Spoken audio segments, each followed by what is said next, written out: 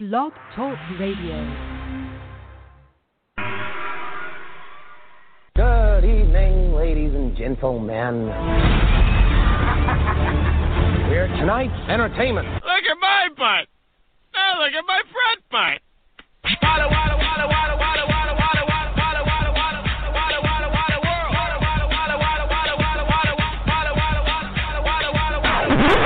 Can I do that?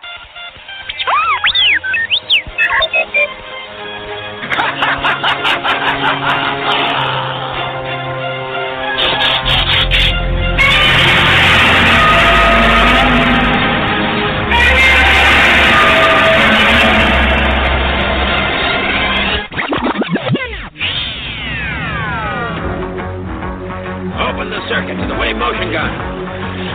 Open the circuit. Let receiver pressure increase. Is that full? All the ship's energy is now in the wave motion gun. I doubt anyone here would recognize civic virtue if it reached up and bit you in the ass. Oh, did I hurt your feelings? The Magneto's right. There's a war coming. You sure you're on the right side?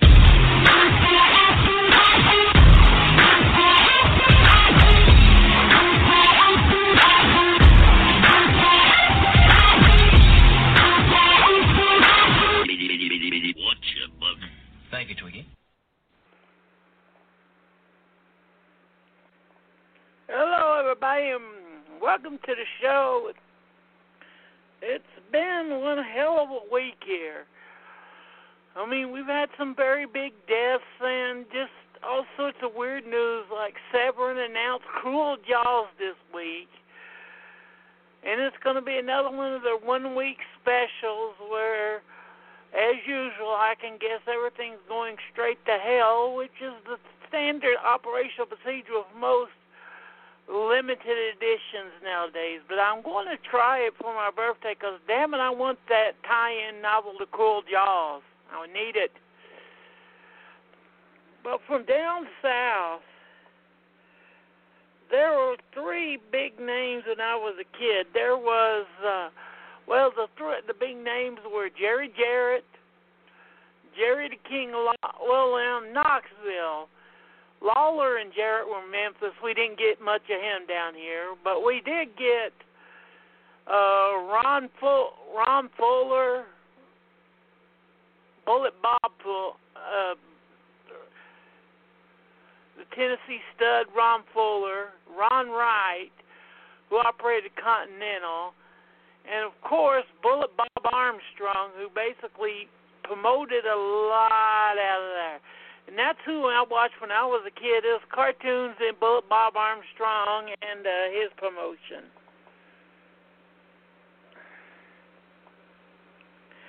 His ring names were like the Alabama Jawjacker, Bob Armstrong, Georgia Jawcracker, Jim Durango, and the Bullet. He started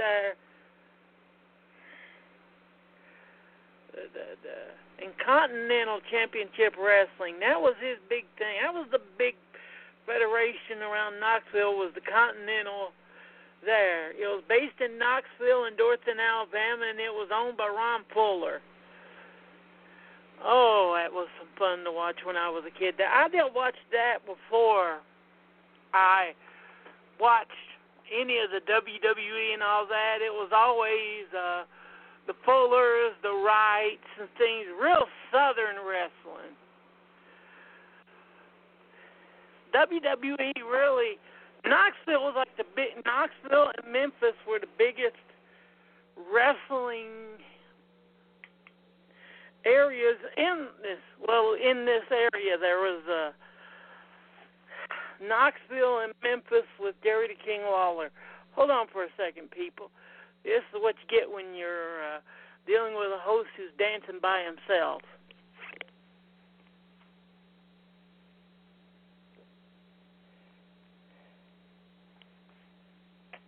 Crap. Trying to fix the phone here, people. Sorry.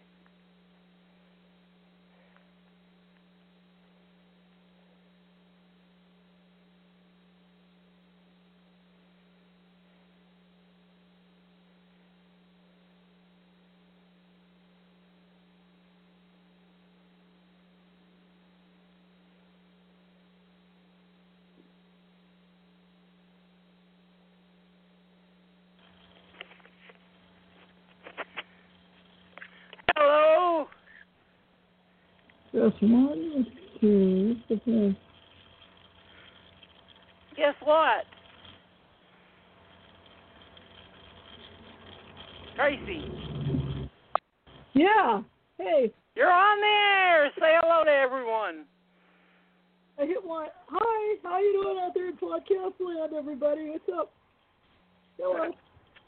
But yeah, when I was a kid, around 15, Tracy, that was the Knoxville area, Bullet Bob and them. That was the big local federations.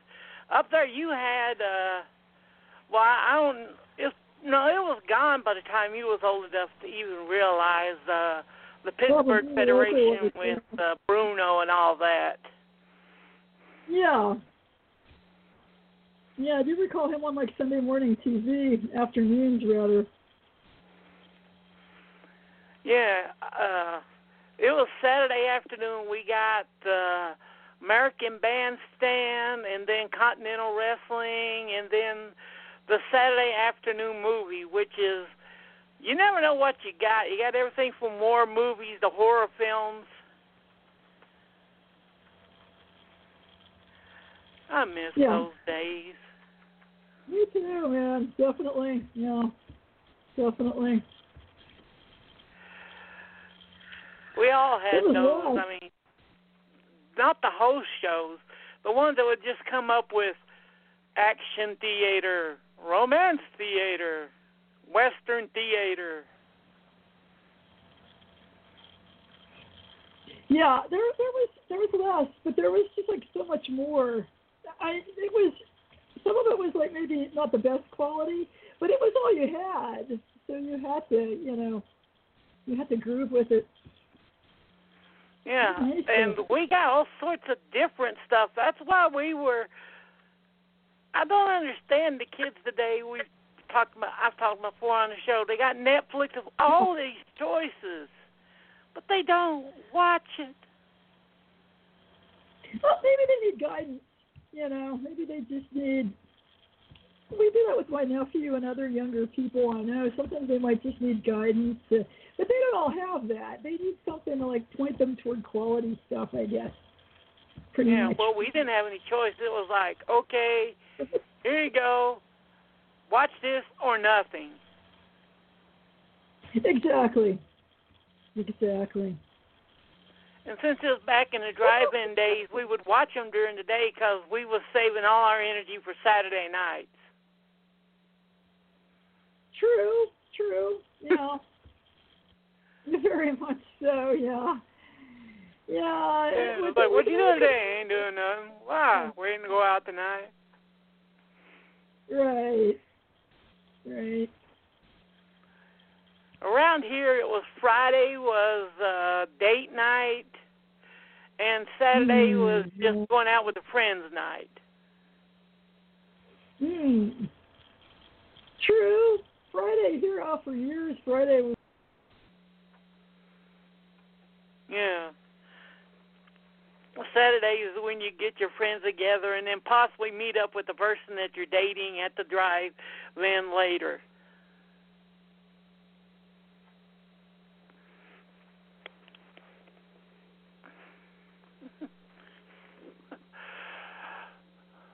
Yeah, those were the good old days.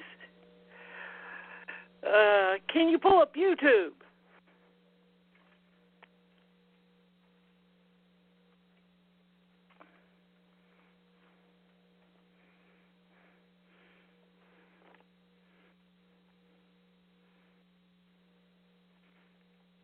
Come on, find you idiot.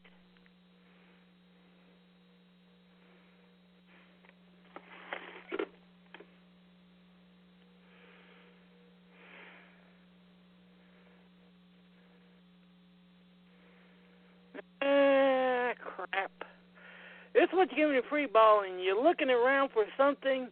That's the only bad thing about having a big DVD collection is when you try to find something and you can't freaking find it because you don't know where the hell you put it the last time. That means it's either somewhere else or you're an idiot. They haven't figured out which one yet. Are you there?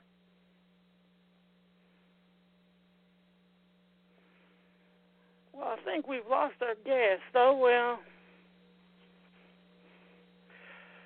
That's what you get when you're freeballing. Da da da da da. La da da da da da da da da da da da. I'm looking through my collection to find something good but obscure to talk about. Chadwick Boseman died this week, and that's just damn. That's how you can tell a real tough mother-father. Someone that was sick for 3 years, did all those movies, and didn't say a word about it.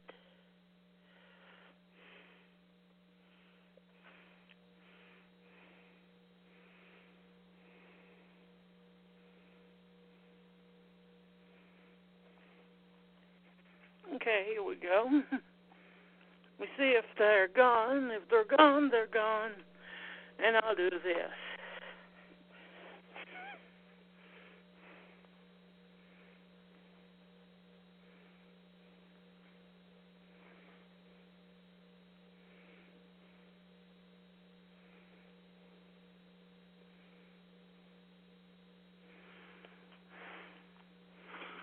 Okay, they're gone, so I'm just going to watch a bunch of trailers for y'all. But still, 3 years and dying of cancer, didn't tell no one, and no one pretty much expected. That is guaranteed that you are one tough son of a gun. What I've got here... Oh, sorry. Didn't mean to punch you in the mouth. I punched my secretary here, Princess, in the mouth. She's here, as usual. Give everyone a kiss, Madam Secretary. There you go. You got your kisses, everybody.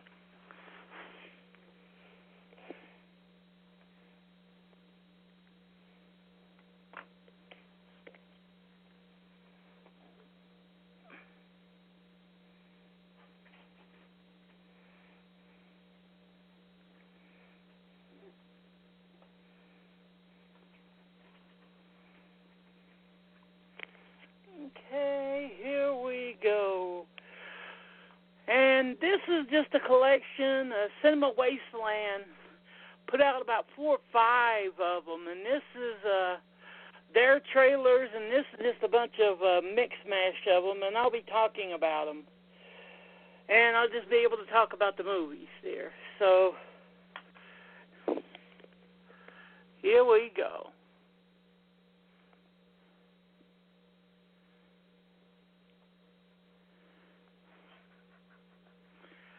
You can tell the biggest double horror feature ever. The first movie to be rated X by violence in the United States. I Drink Your Blood. The first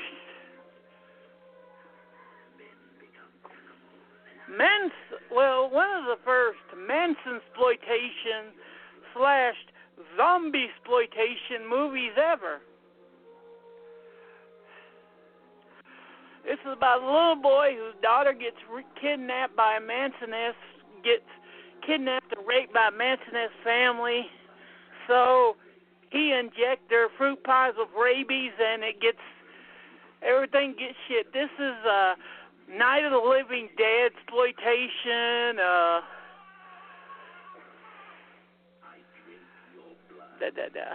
Manson exploitation. A virus movie. This movie has basically everything, and it's gory as hell if you can find it uncut, which if you get the Grindhouse releasing Blu-ray, yeah, you'll get it uncut. Very good movie. Very nasty, too. If you ever see the trailer, if you look it up on there, which is what I'm watching, you'll see some of the nastier bits already. A pregnant woman stabbing herself in the stomach, a guy getting his feet sliced open with a knife. It's it's good. It lives up to its reputation. But its co-feature, I Eat Your Skin, doesn't live up to the reputation. Well, yeah, its reputation today is a very boring piece of shit from the 1960s that he got and put on there so he could have a double bill. But this movie goes down in exploitation history as one of the most brutal and violent films of the early 70s. With Lynn Lowry in her first role, Bashkar as the Charles Manson wannabe, and he's freaking awesome in this. Him tormenting the little boy is just beautiful. Hey, midget, get over here. I love those lines. But I drink your blood. Yeah.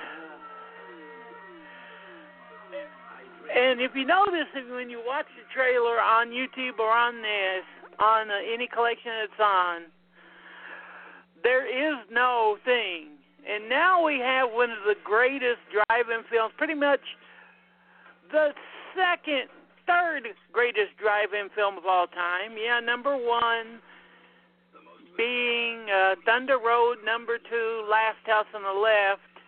You have Tobe Hooper's Made in Texas classic, The Texas Chainsaw Massacre.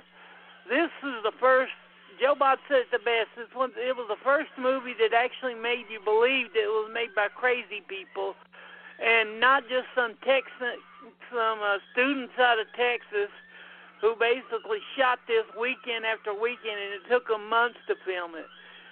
This one is just an absolute classic. And what's funny is this movie was shot as a PG.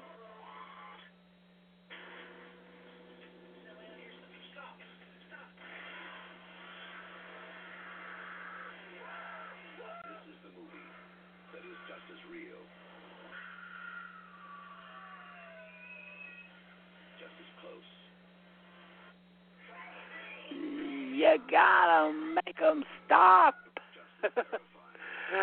Oh, great performances all around from Jen Sidao, Gunnar Hansen. Just everybody in this movie is great. And when this hit drive-ins, no one knew what the hell hit them. It hit them like the scene where a guy gets hit in the head with there. And here's one of the best, if not the best, Ed Geinsploitation movie there is. And that is The Range of Robert's Blossom. This is the closest you're going to get to the real case. It even has the little bit where he sees the girls that he kills as deers, which is the way he is. The uncut version is pretty hard to find because MGM owns the R-rated version in the U.S. rights, but Tom Carr, the producer, owns the rights to the uncut version. And so far, we haven't had a great U.S. DVD or Blu-ray release of the uncut version. But yeah, this is Bob Clark's last drive-in, grindhouse sleaze, exploitation movie before he went into mainstream Hollywood. And yes, Bob Clark directed a lot of this, but Alan Ormsby got the credit because Clark didn't want to put his name on this because he thought it was too violent. A picture you won't ever forget. And another great one, this is William Girdler. The twilight areas of a life destined to be spent in shadow and agony. The screen may never again relate to this subject matter. It will certainly never again. And this is the hardest one to find because of rights issue, and that's three on a meat hook. You have this nasty, no budget, Tennessee, Southern exploitation version of the Ed Gein story, and you have this guy doing narrations. It's something out of a fucking Ingmar Bergman film. Three little girl. Hell, the narration's better than the movie, and I love William Girdler films. Oh, Drive the Joy, A Conspiracy, A Fear, Mycology in the Mind. It's like this guy knew a lot of big words, and he's like, damn it, I don't give a damn if this is some cheap exploitation film. I'm going to put every fancy freaking word that I know into it.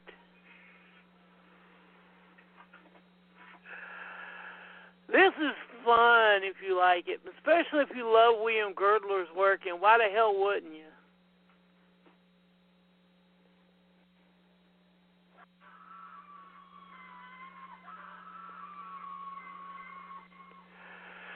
I love this. Here we go.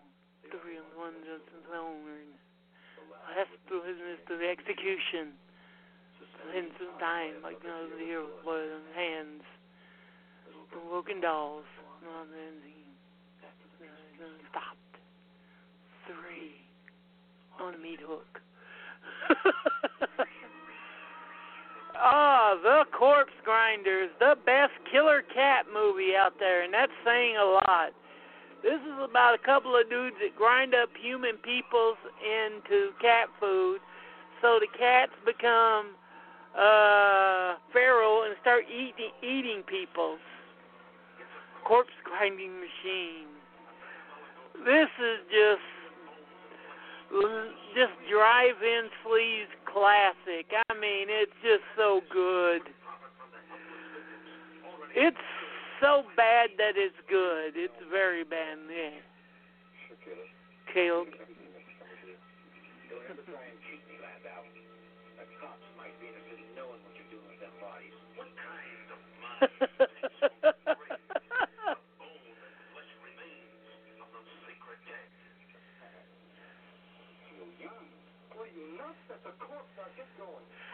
She's still young.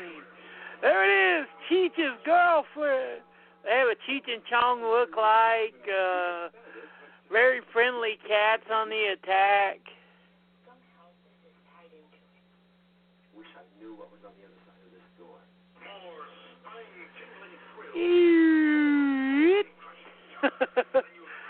This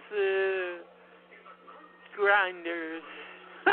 I love it. He's like, we need more bodies. So he goes outside and there's a monster outside. He just bonks him over the head with a glass bottle and just takes the bottle and throws it into the corpse grinding machine where they grind corpses. And I love the fact that they don't even take the clothes off. They just dump them in the corpse grinding machine, and people don't notice about the cough, the buttons, and all that.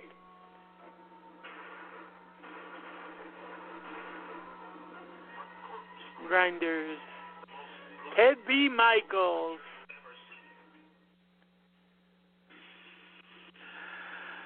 The only movie, this is a Blood Feast ripoff called The Undertaker and His Pals. What's funny about this is that all the gore is cut from the movie, but it's in the trailer. Every gore shot that's not in the movie is in the trailer. So far, they have not found an uncut print, and this movie is full of horrible puns. Like the people that get killed are Miss Lamb, so the diner serves leg of lamb. And this is a neat little thing. The movie at first is in black and white until the girl gets stabbed the first time, and then it turns color with the gore. That depraved generation, that sick generation, that was used in a song off of Rob Zombie's Hellbillies Deluxe. Apple flashing, twisting, hacking. Axe-hatting motorcycle maniac. And I love it because if you close your eyes during this trailer, it sounds a hell of a lot worse than any of the crap that you see on screen.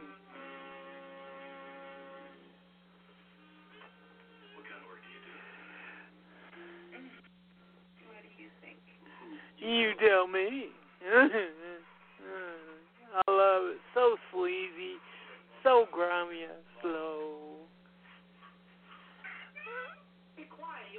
neighbors. This is a very punny movie. I didn't say funny, I said punny. There's like so many puns in this movie that there's more puns than they are gore. And that's if you find the uncut print. But like I said, you look at the trailer, you get every gore shot that's cut from the movie.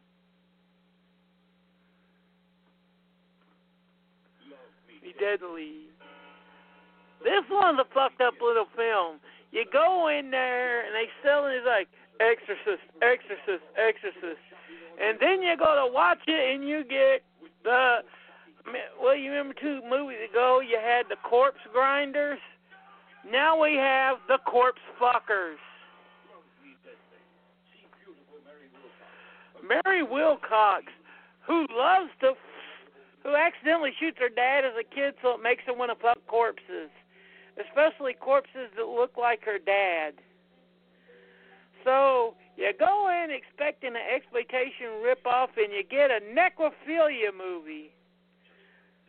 This is with Lyle Wagner. This doesn't play like a sleaze film. This plays like a daytime soap opera with corpse fucking. Fucked up stuff. I love it, but damn.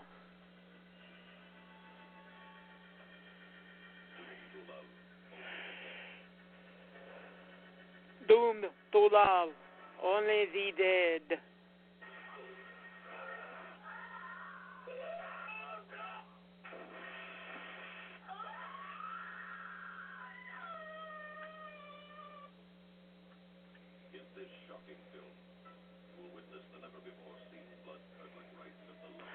Lovers of the Dead. I love it. They have that ritual. They all just lift their arms up and their robes just whoop. This one is one of the sleaziest ones. And here's a classic, drive-in classic. Children play with dead things. With more corpse diddling and some of the coolest looking zombies from the early 70s out there.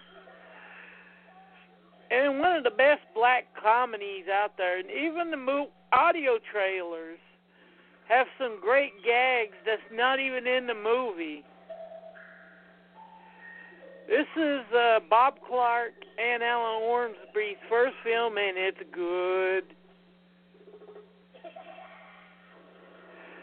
There's not a really terrific print of it out there because, well, when you shoot a movie for 10 cents and it's shipped out all over and it's very popular,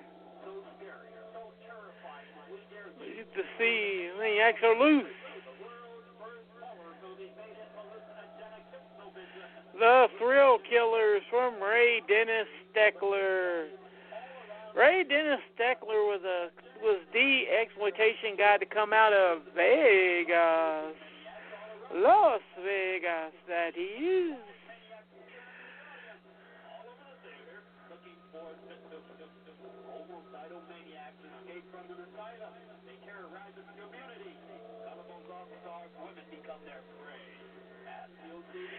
This is another one where they show you there. And it's another one with the old gag of, oh my God, the killers are really there. So they have people hiding. Cannonball Girls. Hold on for a second. They're young. They're beautiful. And very, very sexy. First to death. Over there. In order not to offend, oh God, that freaking bell. Yes, when they had this movie in the U.S., they had this annoying, loud-ass bell that would play whenever there was anything erotic or gory or...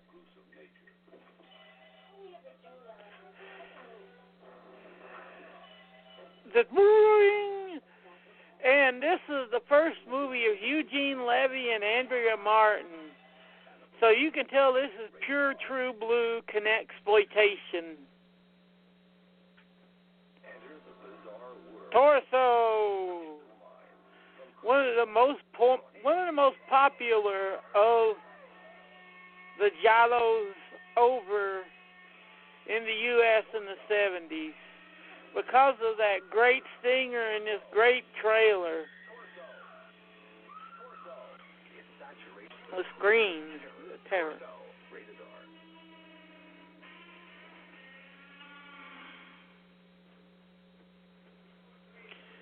And this is one of the greatest fucking trailers ever. I could talk, but just listen to this great gags in it, which is on here. What happened inside? Yeah, we got 1040, sent some guys down to 6 there. Did you see it? Come down here. Guys down to 6 there. Did you see it? So, we come ahead of the electric perpetrator. We're going to put them on it. This is the long version of the trailer with all the gags. There's some where they just cut it down short.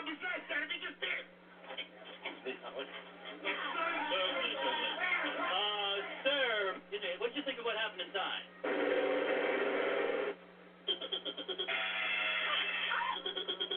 I love this guy's laugh.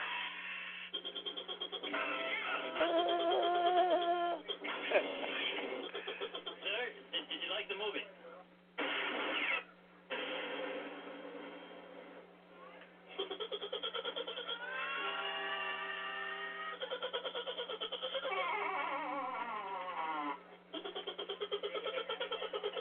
I'm going to see it again. Another explosion of bloody terror. Oh. Fettered bride and I dismember mama. My bad, that was a short version. It's missing 2 gags. But moving on, we have the one, the great, the best filmmaker to come out of Staten Island ever, Andy Milligan. He won. When the book about Milligan comes back into print, you need to get this because it's one of the best, if not the best, book about a Z movie director out there. It is just so good.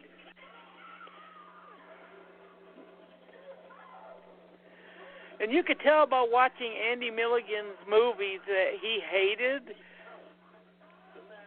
religion. He hated family. He was very anti-family. But this is Andy Milligan for you. You could just tell by watching his movies that this boy had some serious issues. If there's any of his that I would recommend to see, it would be the Ghastly one, Seeds, definitely Vapors. Vapors is definitely a must-see. So is Nightbirds.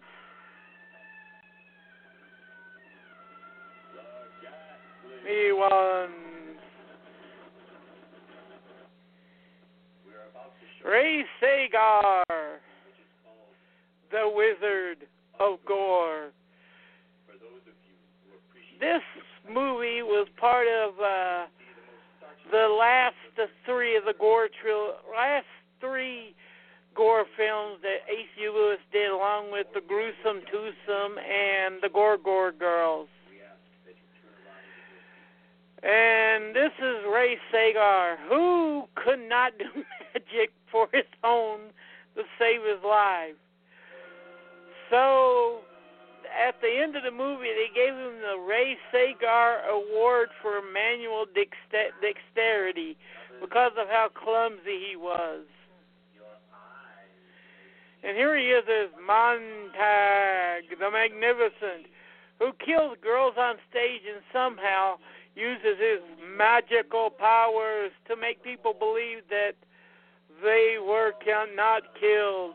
And then 30 minutes later, it shows they turn into the dead bodies again. Look, this is going to try. Look right here, and you could just see that the sword that rolls up, you could see that he did not know how to use it, and the sword is like, twing, twang, twang, ting, twisting. It's got got some of his best gore effects, too. When Ray doesn't screw him up, God bless him. Like right here, you see the guts fall off, and then all of a sudden you can tell that hole punch didn't go 1 inch into her stomach. Same with this spike in her head.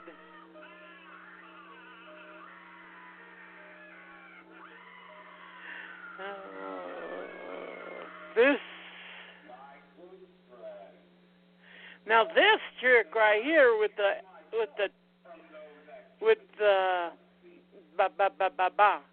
guillotine, he pulls off great. My neck out.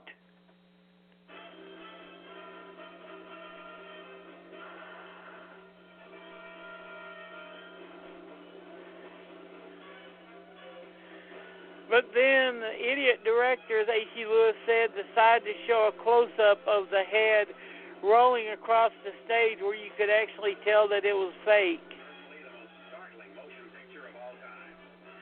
And it took about 20 takes to get the head to stand up straight there. Oh, so no. There you go.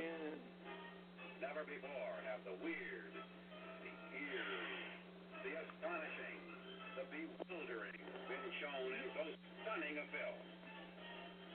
Behind the facade of a normal world. Nowadays, you young kids probably look at this and go like, "What's this crap?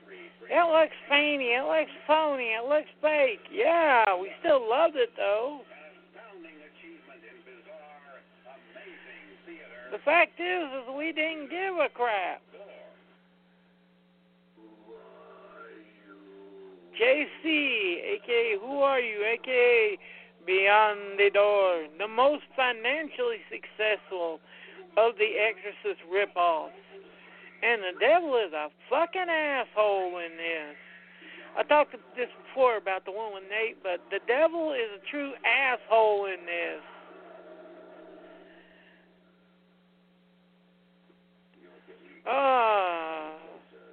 Deep Red, a.k.a. Profondo Russo, a.k.a. Suspiria 2.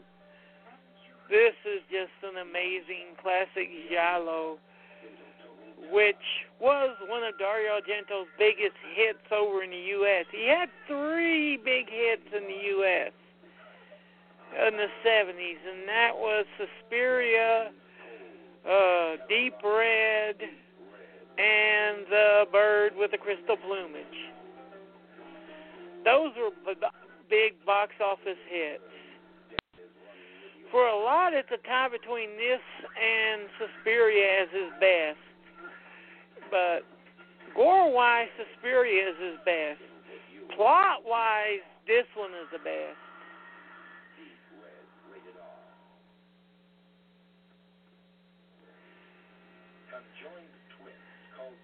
Brian De Palma's first really big hit, Sisters with Margot Kidder. And Sisters.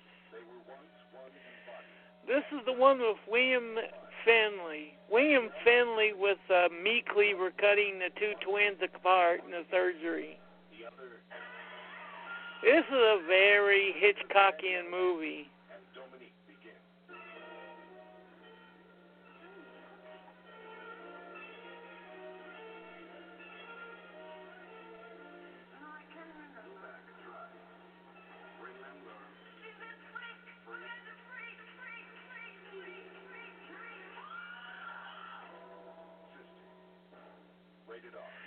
This is a great film if you like Hitchcockian. And here's another one with Emil Lansfork.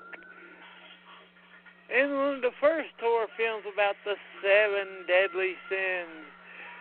You can get this on pretty much almost any DVD, PD set of the OOs, and that's The Devil's Nightmare. And depending on what cut you got, there's the cut version and the uncut. And it's still great. Oh, House of Exorcism, the cut version of Lisa and the Devil.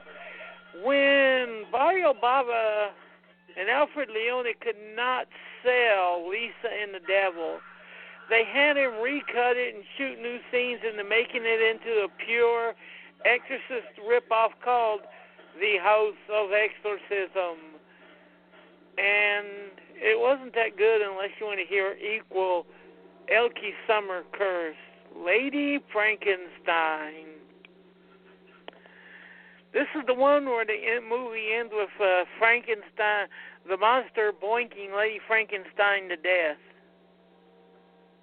What evil science was practiced? And Joseph Cotton as Baron von Frankenstein. Irresistible creature who has an Insatiable love for the dead. Yes, this is the song. This is the movie whose trailer has the line from Rob Zombie's Living Dead Girl. And this one is the most fucked up of the monsters. This one is okay. It's good, not as good as it could have been. Cool ass monster though.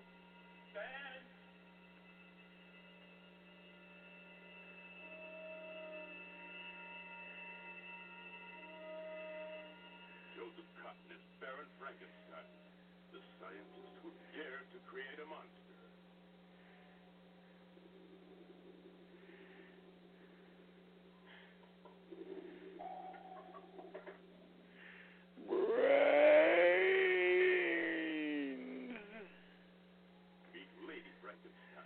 She would do anything for love.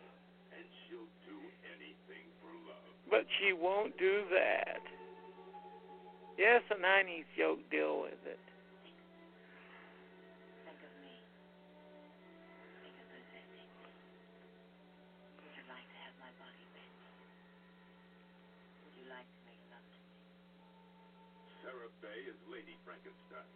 A surgeon's mind and a body. Yes, back in the 70s, we could show boobies in trailers and get away with it. Anything they could to sell the movie. A new, more terrifying monster. I am my father's daughter. You are referring to animal transplant. Only the monster she creates can satisfy her strange desires.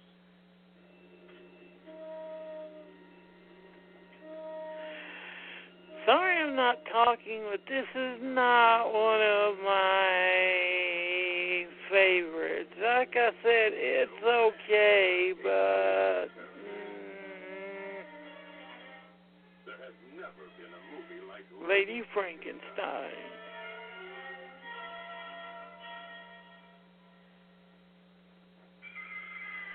Flesh Feast.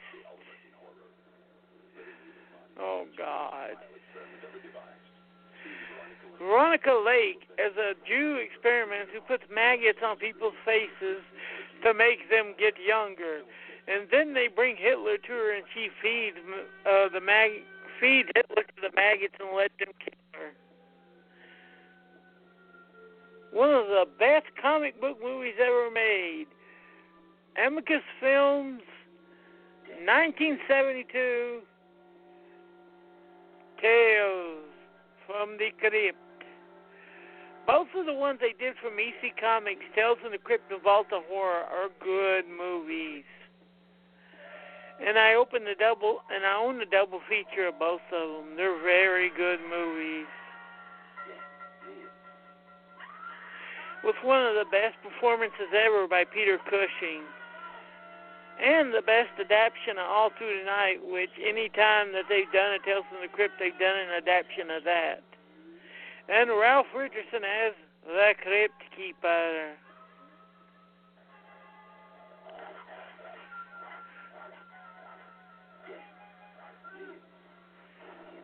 Tales from the Crypt, rated PG. And here is the sequel, Vault of Horror, which is good, just not as good as the first one. Which means Tales from the Crypt is a 5 out of 5, and this is a 4 out of 5. It's still very good and very fun, with a great performance by Christopher Lee in the Voodoo Story. And Midnight Mass, one of the best vampire short films there is. Life Worth Living.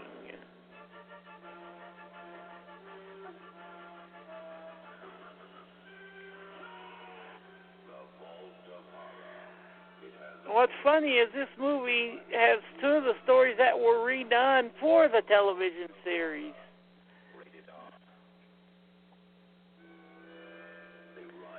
Night. Which one of these?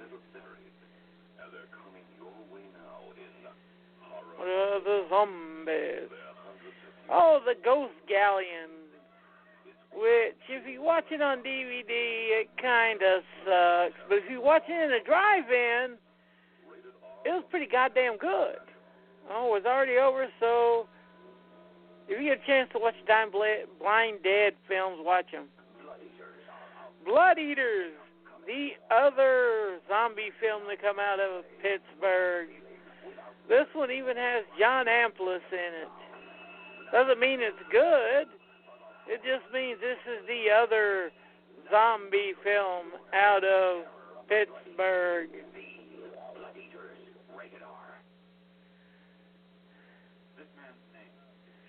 What's in Frasier?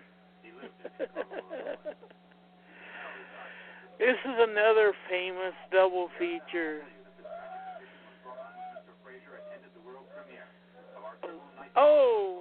Of the Dead, Orgy of the Living Dead, which has Mario Bava's Kill Baby Kill, which is fucking great.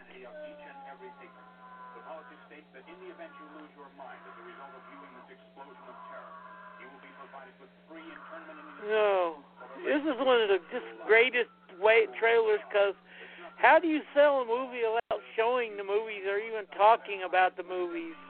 This is how. And the Living Dead. Curse the Living Dead. And saying the Living Dead. The second Dr. Orloff film from one Jesus Franco, Jess Franco, which is The Diabolical Dr. Z, or The Amazing Spider-Woman. This is not that bad. This is one of the best of the Orloff films that Franco did. It's about a woman with poisoned fingernails. Ooh, and these doctors frame her father and cause him to kill himself. They use this girl to get her fingernails poisoned and get revenge on the people who went after her. A very dark and good little film. If I was going to pick any of the early Francos, this would be one of my, oh my God. Africa, Blood and Guts. What do you get when you get a dictator? If you've seen Cannibal Holocaust, they show this thing where they paid people to kill these people in Africa. This is the movie that it was taken from, with real staged murders. Africa Adio, a.k.a. Africa Blood and Guts, a.k.a. well, this would be the most racist film we did, but we got to do something better, so let's make Adio Zio Tom.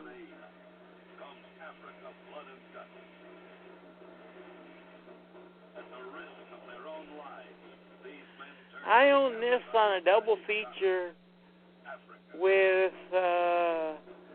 Adio Zio Tom, the longer cuts of Africa Blood and Guts. It's Africa Adio and Adio Zio Tom. The longer cuts of Goodbye Uncle Tom and Africa Blood and Guts. This is just nasty with a shitload of animal murders in it. I can't really talk. I can't really understate how nasty and racist this movie is. Mercenaries. What happened was, is even with the fake footage, is that these filmmakers are making a movie, and I forget what the original. It was about hunters, poachers. And they ended up getting caught asshole deep in the middle of the African Congo Revolution with the Mau Mau's and all that. And so they ended up making one of the nastiest, ugliest, most racist film there is. And Jerry Ghost decided to cut this film to make it even nastier and more racist. Red-blooded American boy. Due to the current Federal Senate Subcommittee investigation I love this. Scenes. No scenes will be showed. Now bloody horror. And then it shows a shotgun blowing someone's head off. strongly recommend this film to mature audiences only. For those who can take the supreme voyage into the realistic realm of sheer terror. The terror of See here, night of sudden brutal horror. the night of Bloody horror. Keep telling yourself it's only a movie. See, look, boom! We can't show you any films there, but here's somebody. Night, Evil Night. The alternate title for Bob Clark's seminal slasher film, Black Christmas. I keep wondering why whenever people bring up modern 80s slashers, they keep forgetting that this one, the 1975 film, really was the first of that style of slasher. And one of the first of the three ones. There were three big ones. There was Black Christmas, Halloween, and Friday the 13th, which your parents' worst films. The kid's going away to school. The kid's going away to camp. The kid's doing an adult job. Now, here's a good sleazy little British one with Tom Baker, Donald Pleasance, a bizarre plant creature, real freaks.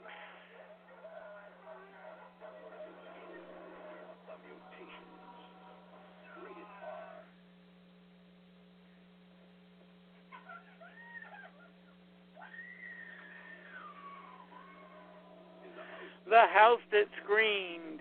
One of the most political slashers you're ever going to see.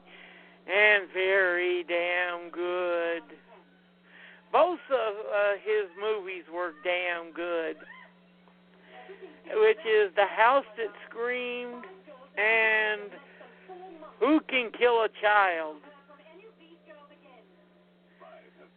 Very dark, very scary, very politicized. That uses the tropes of horror films to spread messages. Their message. I would recommend both of them very, very, very much. Oh, one of the most dirtiest, grimiest, sleaziest films from the early 70s ever, which I'm still shocked this motherfucker Uncut got a PG rating, and that is Blood and Lace. You got incest, you got murder, you got, hell, you pretty much got every nasty little thing you could think of. It's like, okay, let's just put all this nasty shit in this movie and just say go for it. If this movie doesn't make you want to take a shower, then you're not jaded enough. Get off the phone. shock after shock after shock. Blood and Lace, rated GP.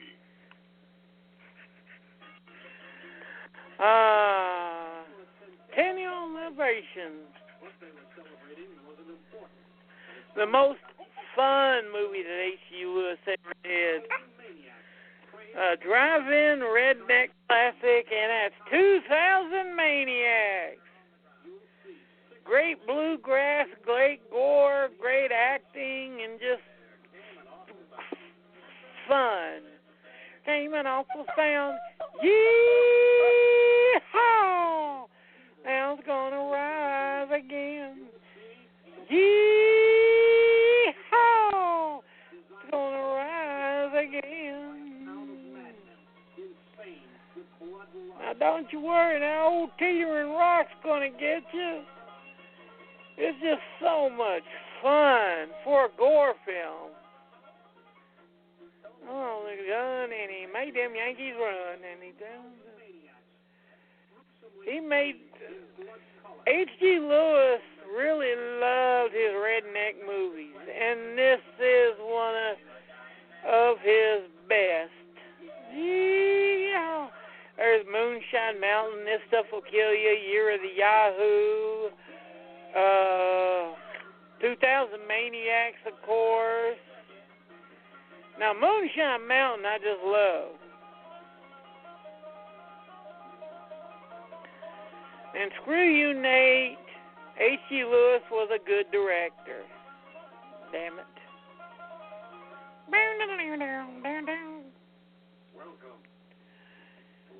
Oh, the movie that changed everything in 1968. Pittsburgh's Night of the Living Dead. This movie changed everything. Fucked up everybody. I mean, you had ghouls, you had flesh eating. I mean, this was like nothing that people had ever seen at the time when it came out. And this is a movie not about the living dead, but about how they are fucked because they can't work together. And that was always Romero's biggest thing, is as long as you work together, you have a chance. This woman attacked her own son. Oh, Larry Cohen's best. Jumped to his death. This officer Religion, sci-fi, God told me to. This is a cross between Son of Sam, a little bit of Chariots of the Gods. This one is amazingly better than you would think it is from watching this, or even just watching, reading a synopsis of it. This movie is a pretty damn good little movie, and this is an early proto-modern slasher, because they kept it as a monster movie until the last little bit. You can hear like the final wheel flip flopping in the freaking film projector before you even realize this is not a monster movie. Hell, they just gave away the ending, but still, Tower Island of Horror, Tower of Death, or Horror on Snakebound, Wildcat Women in 3D Kung Fu Boobies.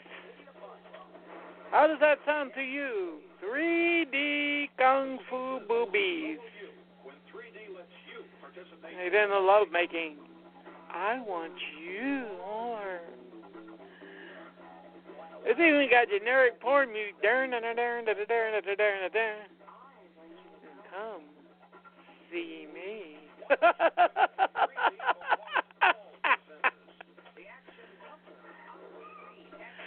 This is the one I've never had the luck to run into a copy, and I wish I could, because it just looks so sleazy and dirty. And terror. Ilsa, She-Wolf of the SS.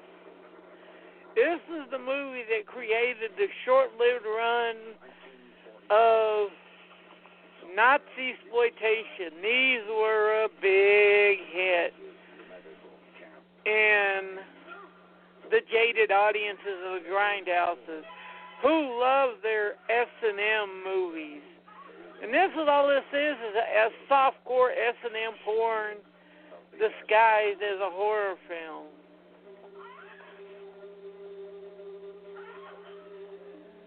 This is a nasty piece of work. I like it, though, but it's nasty as hell.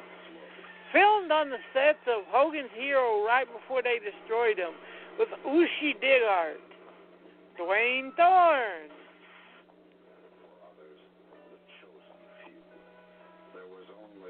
Ilsa,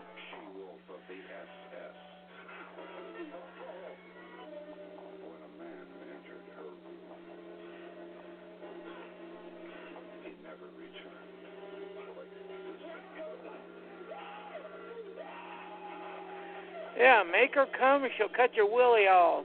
Oh, gosh. Of all the butchers in the Third Reich, none was as ruthless as Ilsa, she-wolf of the SS. 50 minutes now, together with her Black Widow. She committed crimes so terrible even the SS feared her. You'll never forget the terror of Medical Camp 9.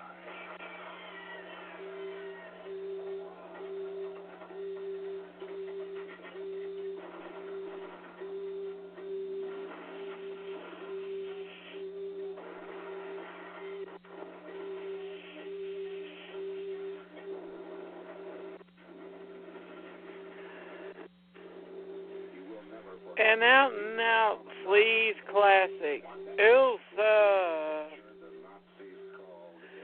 This is one of the few subgenres that even most hardcore sleaze fans are like, oh God, we don't want to take credit for this. Love Camp 7 was the one that started this. Love Camp 7, Ilsa.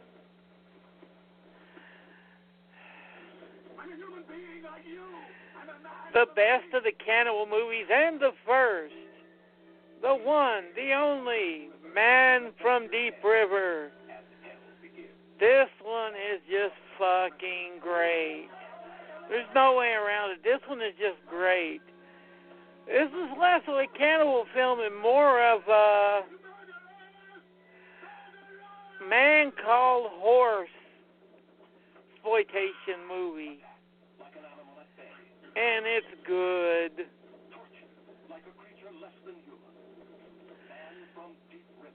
And I love it how it starts as they think he's a fish and he thinks they're dumb savages. But by the end of the movie, he becomes one of them. And it humanizes him and the natives.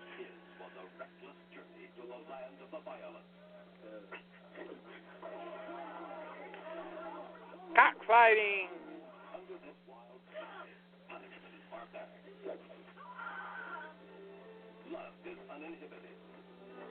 With Mimi Lay. One of Umberto Lenzi's best. Only a few miles upstream, modern man discovers the savage world. Its bestiality. Its beauty.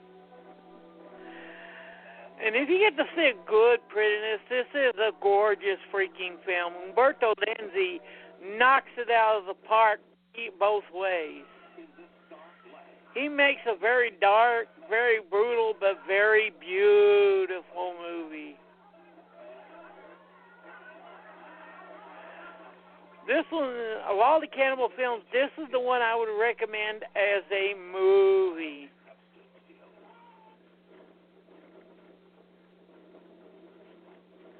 Hey, I'm going to boink you now. It has to be a wild dream. It is unbelievable. It is real. He is part of it.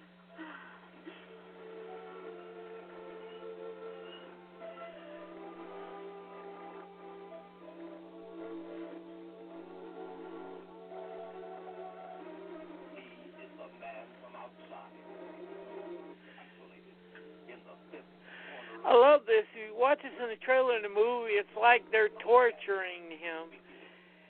And it turns out this whole ritual is them making him part of the tribe. I just love the little switch like that.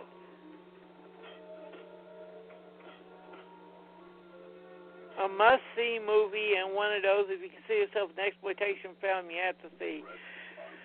The second best drive-in movie of all time, Last House on the Left. Wes Craven's nasty, brutal, mean-spirited fuck you of a debut film.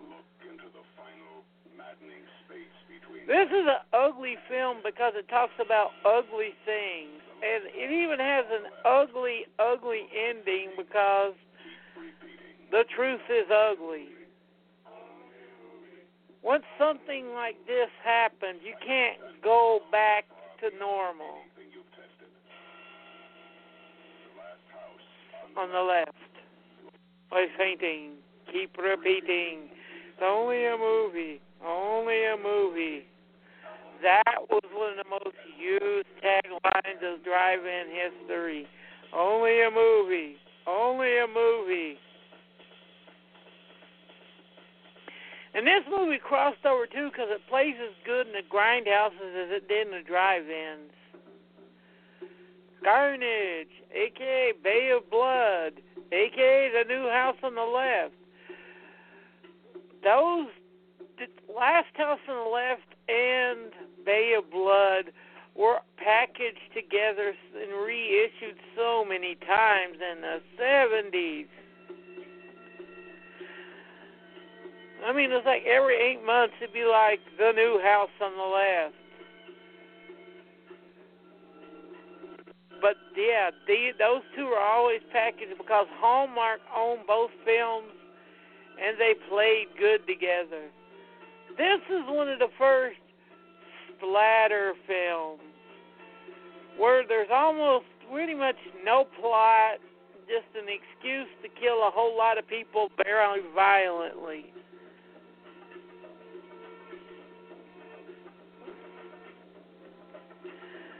And it's very good. This is definitely another one on the must-see list. Bay of Blood, a.k.a.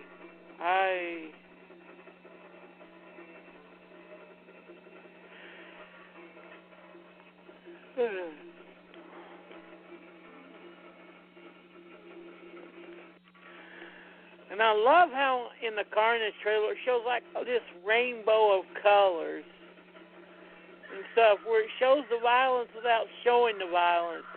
If you want to see what the violence really looks like, you got to come watch the movie. Very successful, and it played throughout the 70s. One of the biggest hits of the 70s at the drive-in. I would put this at about number 5 after Walking Tall.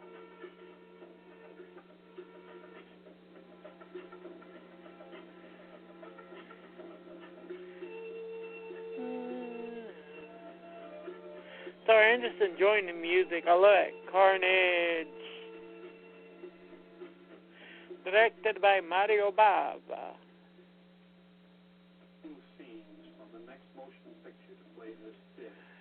The third and the least of all of H.G. Lewis's gore films. I drink your color me blood red. Color me blood red.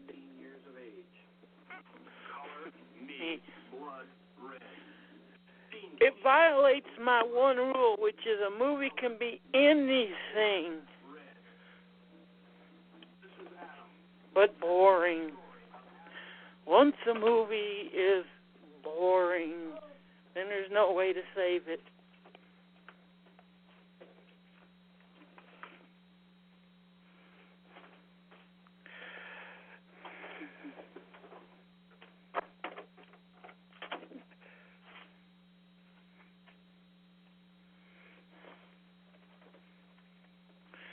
there's not that many kills in this movie, but they're pretty decent ones. But like I said, it takes so long to get to any action. I mean, the idea is great.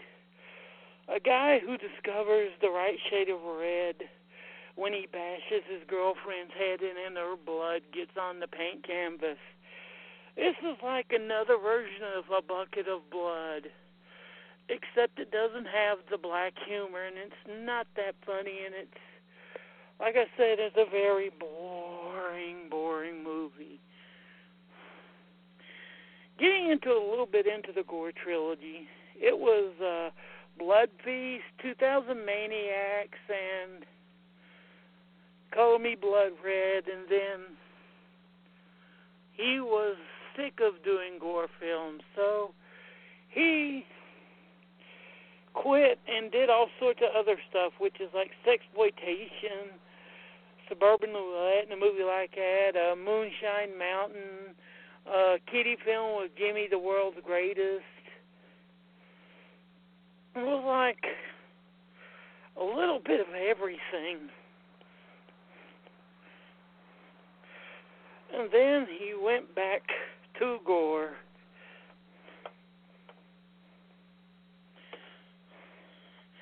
He went back to horror with A Taste of Blood first, though.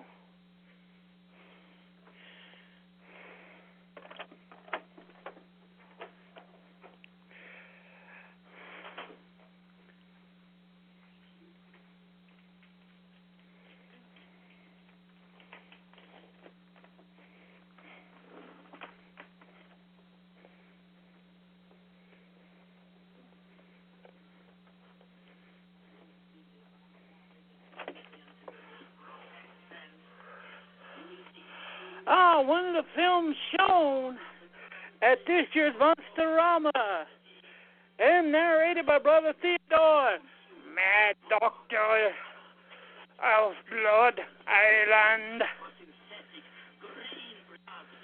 Green blood. This one they would give you green blood when you watch the movie. I don't know, it was Kool-Aid, but they would have like a ritual and you would do it. Just another gimmick to sell a film. We didn't warn you.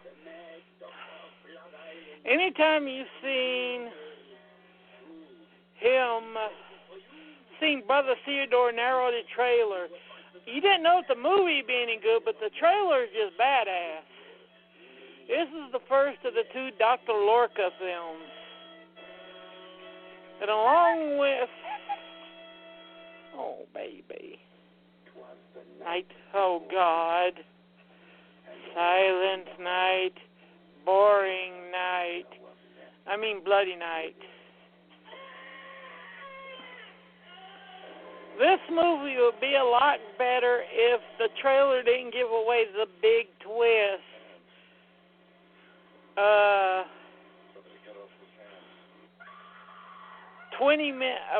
That happens 20 minutes of the movie. It becomes, Patrick O'Neal and Astrid Harris only last 20 minutes of the movie, and then they pull off your basic psycho twist, and boom, there's the real star of the film, Mary Warnoff.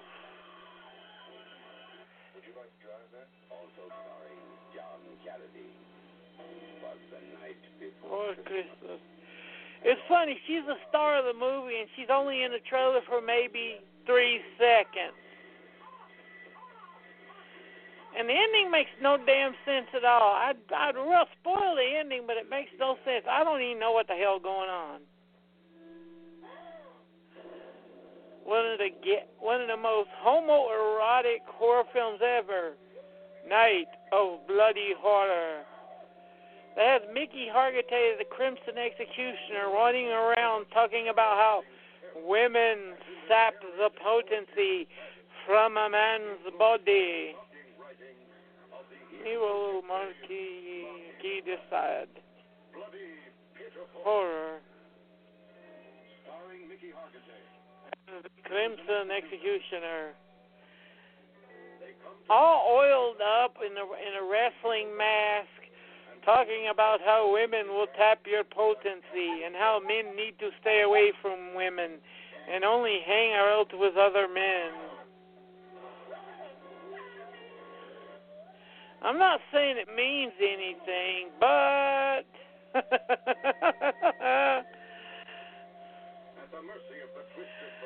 the movie is not that good, but Mickey Hargitay himself just badass in it. Just listening to him talking his crap and killing women is just glorious. Web. Kiddo horror. Terrifying. Plop. One of my favorite Mexican Mexploitation movies ever. Night of the Bloody Apes. I need to do this sometime. Put that on your list, Steve. Okay. This is Half Monkey. This is about basically they put a monkey's heart in a guy's body to try to save it, transplant it, and it turns out it's the equivalent of putting a Porsche engine into your John Deere tractor. Lawn tractor, that is. And so you got a lawnmower that goes like 200 miles an hour, and that's supposedly what happens. And because his heart is so strong, he turns into a gorilla and starts killing people for no reason. It makes no sense. But by God, it's fun. And it uses real medical footage of a heart transplant. Yes, real footage of a heart transplant in the body of a beast. This is a remake of another of a luchadora movie from the 60s.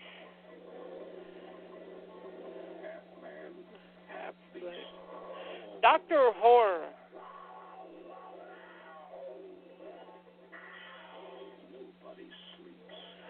On the night of the Bloody Apes. This is another one where they give up all of the goodies in the trailer. Almost every gore thing, and this is the movie where a guy scalps a bald man. Where you hold on to the shot for too long and it's like, oh my God, he ripped his scalp. Wait, this motherfucker's bald. Ain't that a bitch? But then you start laughing. There it is. He just ripped off the bald guy's toupee.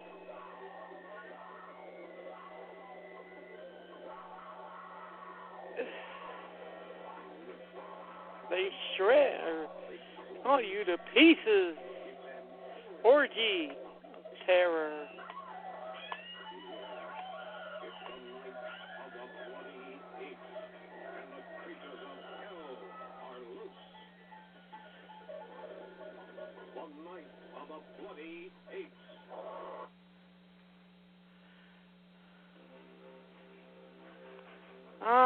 Cannibal Holocaust. Great trailer, good movie. If you want to find out about this one, we just did me, Fred, and Gorefilth just did a commentary on this, or a live watch as I call it.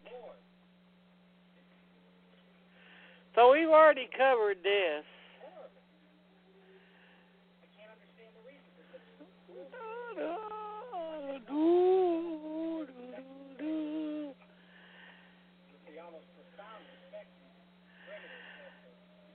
What's funny is this movie never really got a big theatrical release in this country until the late 90s. I mean, it played a little on there, but no one would touch it.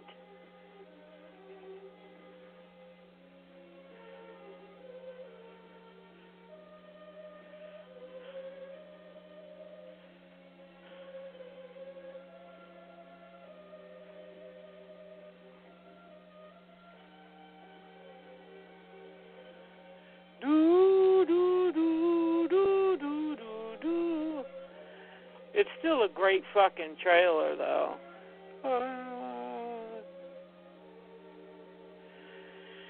They knew you just watch this trailer and they knew they had something special here. It's just sad that they did their job too well and pretty much no one would touch it. And honestly, I can't blame them. Even those of us who love it would be like, yeah, I don't blame them for not wanting to show this shit. Ooh, doo, doo, doo.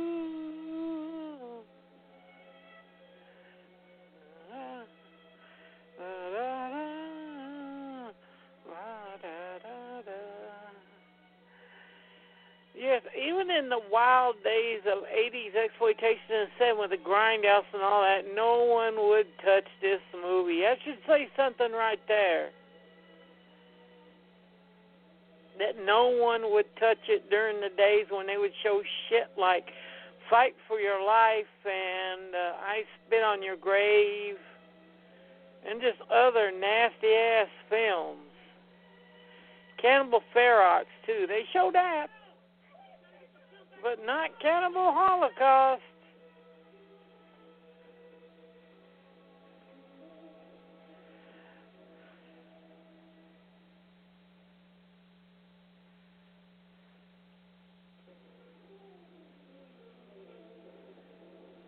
Welcome to Horror Hotel, another one that takes from the Psycho book of let's have our star in there and then 20 minutes into the movie, let's kill her. But it's a great creepy little movie. And one of Christopher Lee's first movies to get released over here.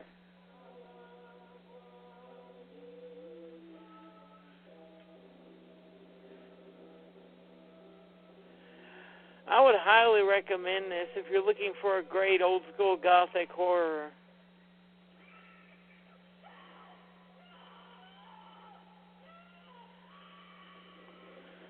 Horror Hotel or Inn of the Dead.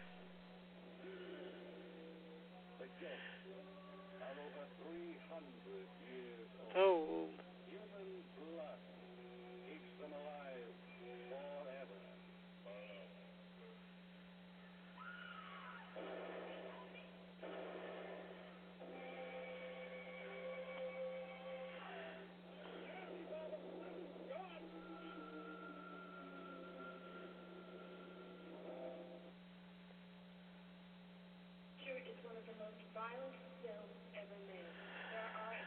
Now this one I just find too sleazy and disgusting. Hell, even one of the stars of this movie, Giovanni Lombardo Radice, if you get the DVD of Cannibal Ferox by Grindhouse, which has the uncut commentary, because on the Laserdisc and DVD, he opens it up with this. This movie is a piece of shit.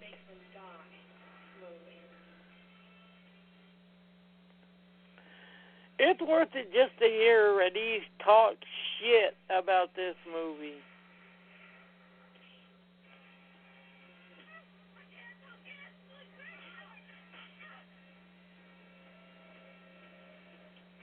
They tried to murder and torture their way to a fortune in lost emeralds.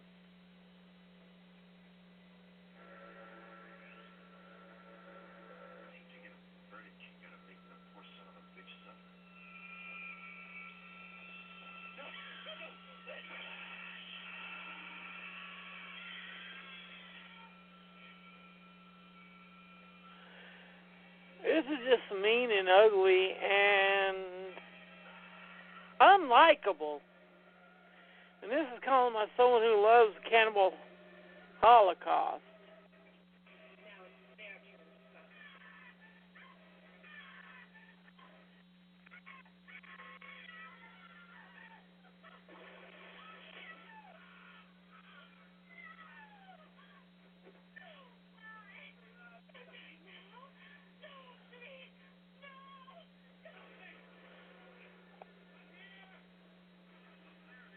they made one mistake.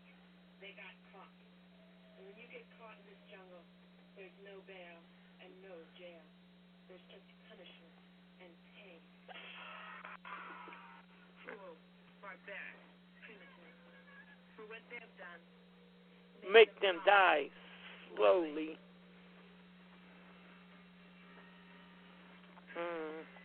Humiliation and mutilation were just the appetizers at this blood feast. Please let oh, let us die soon.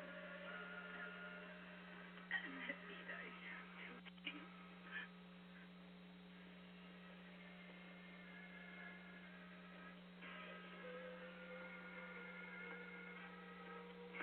This is the one with the boobies to the hooks, and it just looks painful.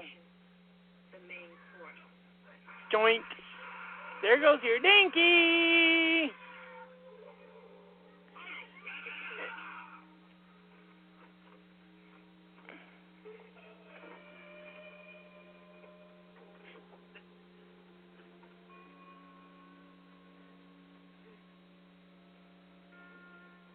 But they're not through yet. No jungle event is complete without a little cannibalism for dessert.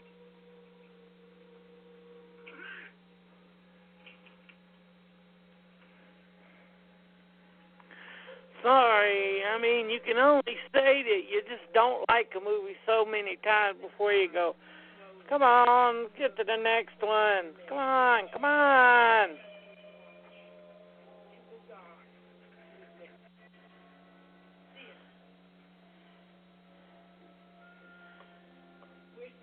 Oh, Princess herself has her opinion of this movie. It's the only Blu-ray of mine she's ever chewed up. Period. That should say something right there. And when I told Radis about this, he just looked at me and said, good dog.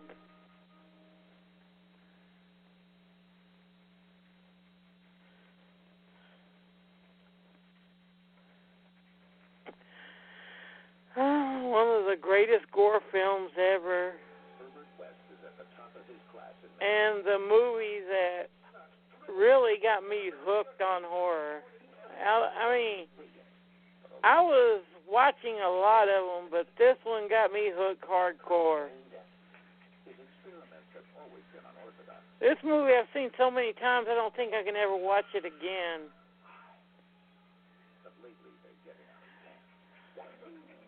I think I've seen this over 80 to 90 times.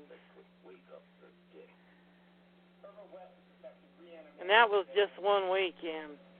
What are you thinking? How do you feel? You bastard! Once you wake up the dead, you've got a real mess on your hands.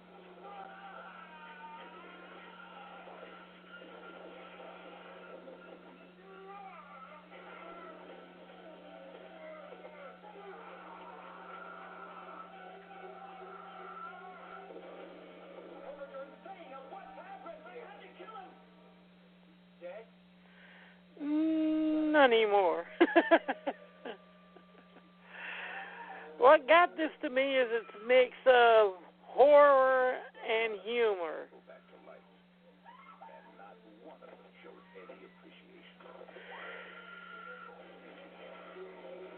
Not one of them showed any appreciation. H.P. Lovecraft's classic tale of horror, Reanimator. You'll never get credit for my discovery. Who's going to believe a talking head? Get a job in a sideshow. Get a job in a sideshow. One of the last films to be released wide. Unrated.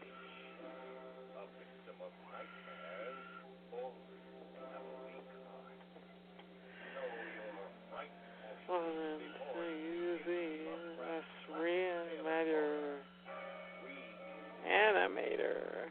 Way beyond the possibility of any rating.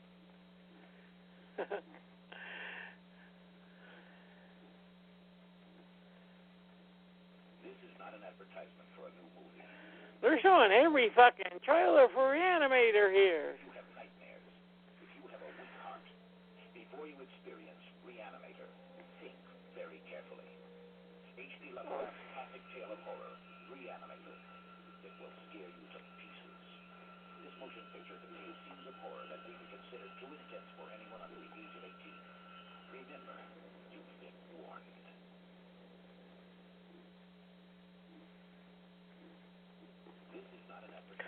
And another fucking trailer for re-fucking Animator.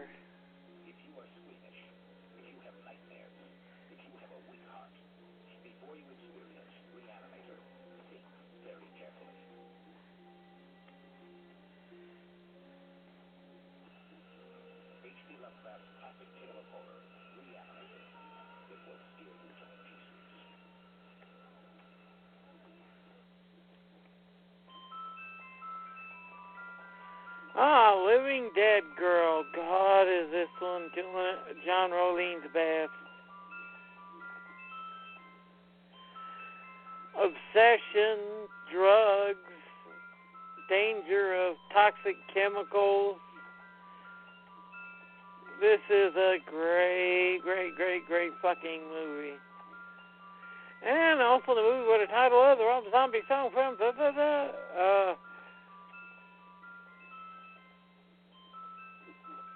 Zombie song came from Hellbilly Deluxe.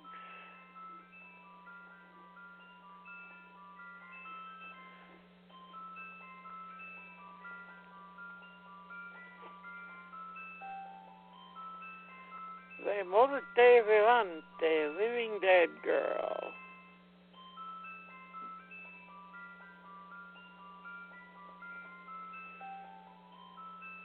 This is a movie about enabling. How someone would enable someone to be a junkie or just... You feel sorry for her by the time the movie's over.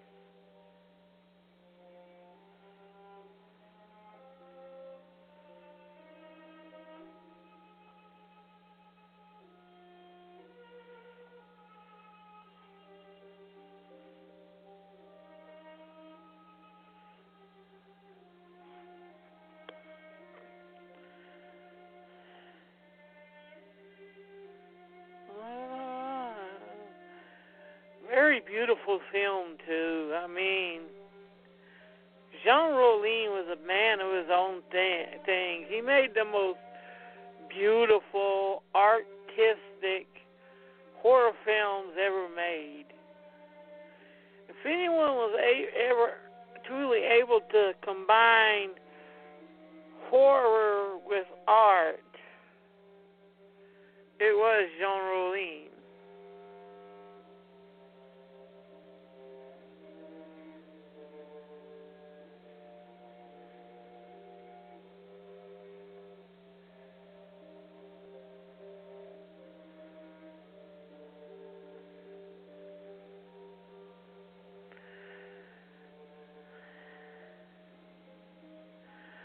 If you haven't seen it, I highly recommend you see it.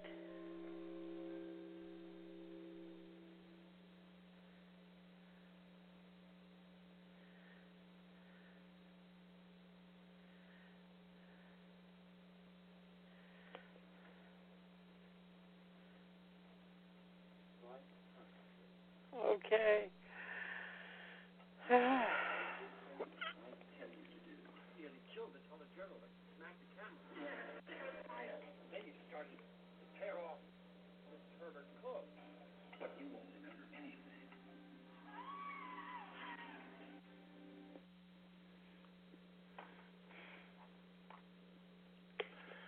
Okay, I'm calling it a night here. Thank you guys for listening. And this Wednesday is going to be me and Nate doing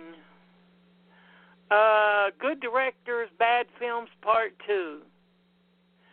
And on Saturday, we have Marcus Koch here with me, Gorefilth, and Frederick Gorey, as we talk about his movies. So we got a lot planned, and I don't know what I got planned for Labor Day, but Memorial Day Sunday. But all I know is this: we love you guys. Thank you all for listening. Good night. Goodbye. And don't forget, always smile.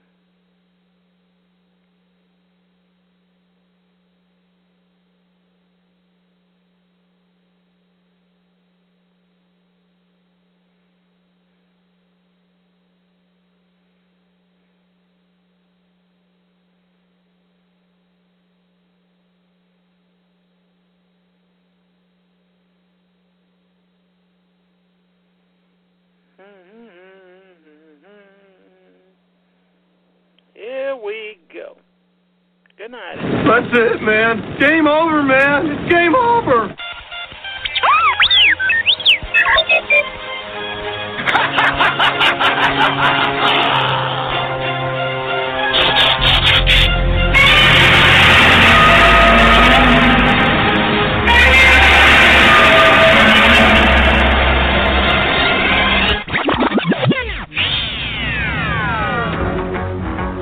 Open the circuit to the wave motion gun.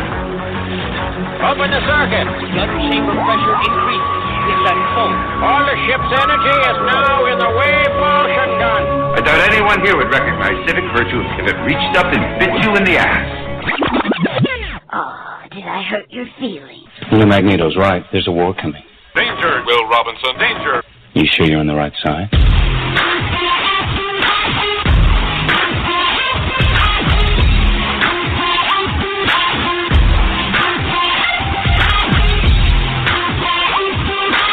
Hasta la vista, baby. With the Lucky Land Slots, you can get lucky just about anywhere.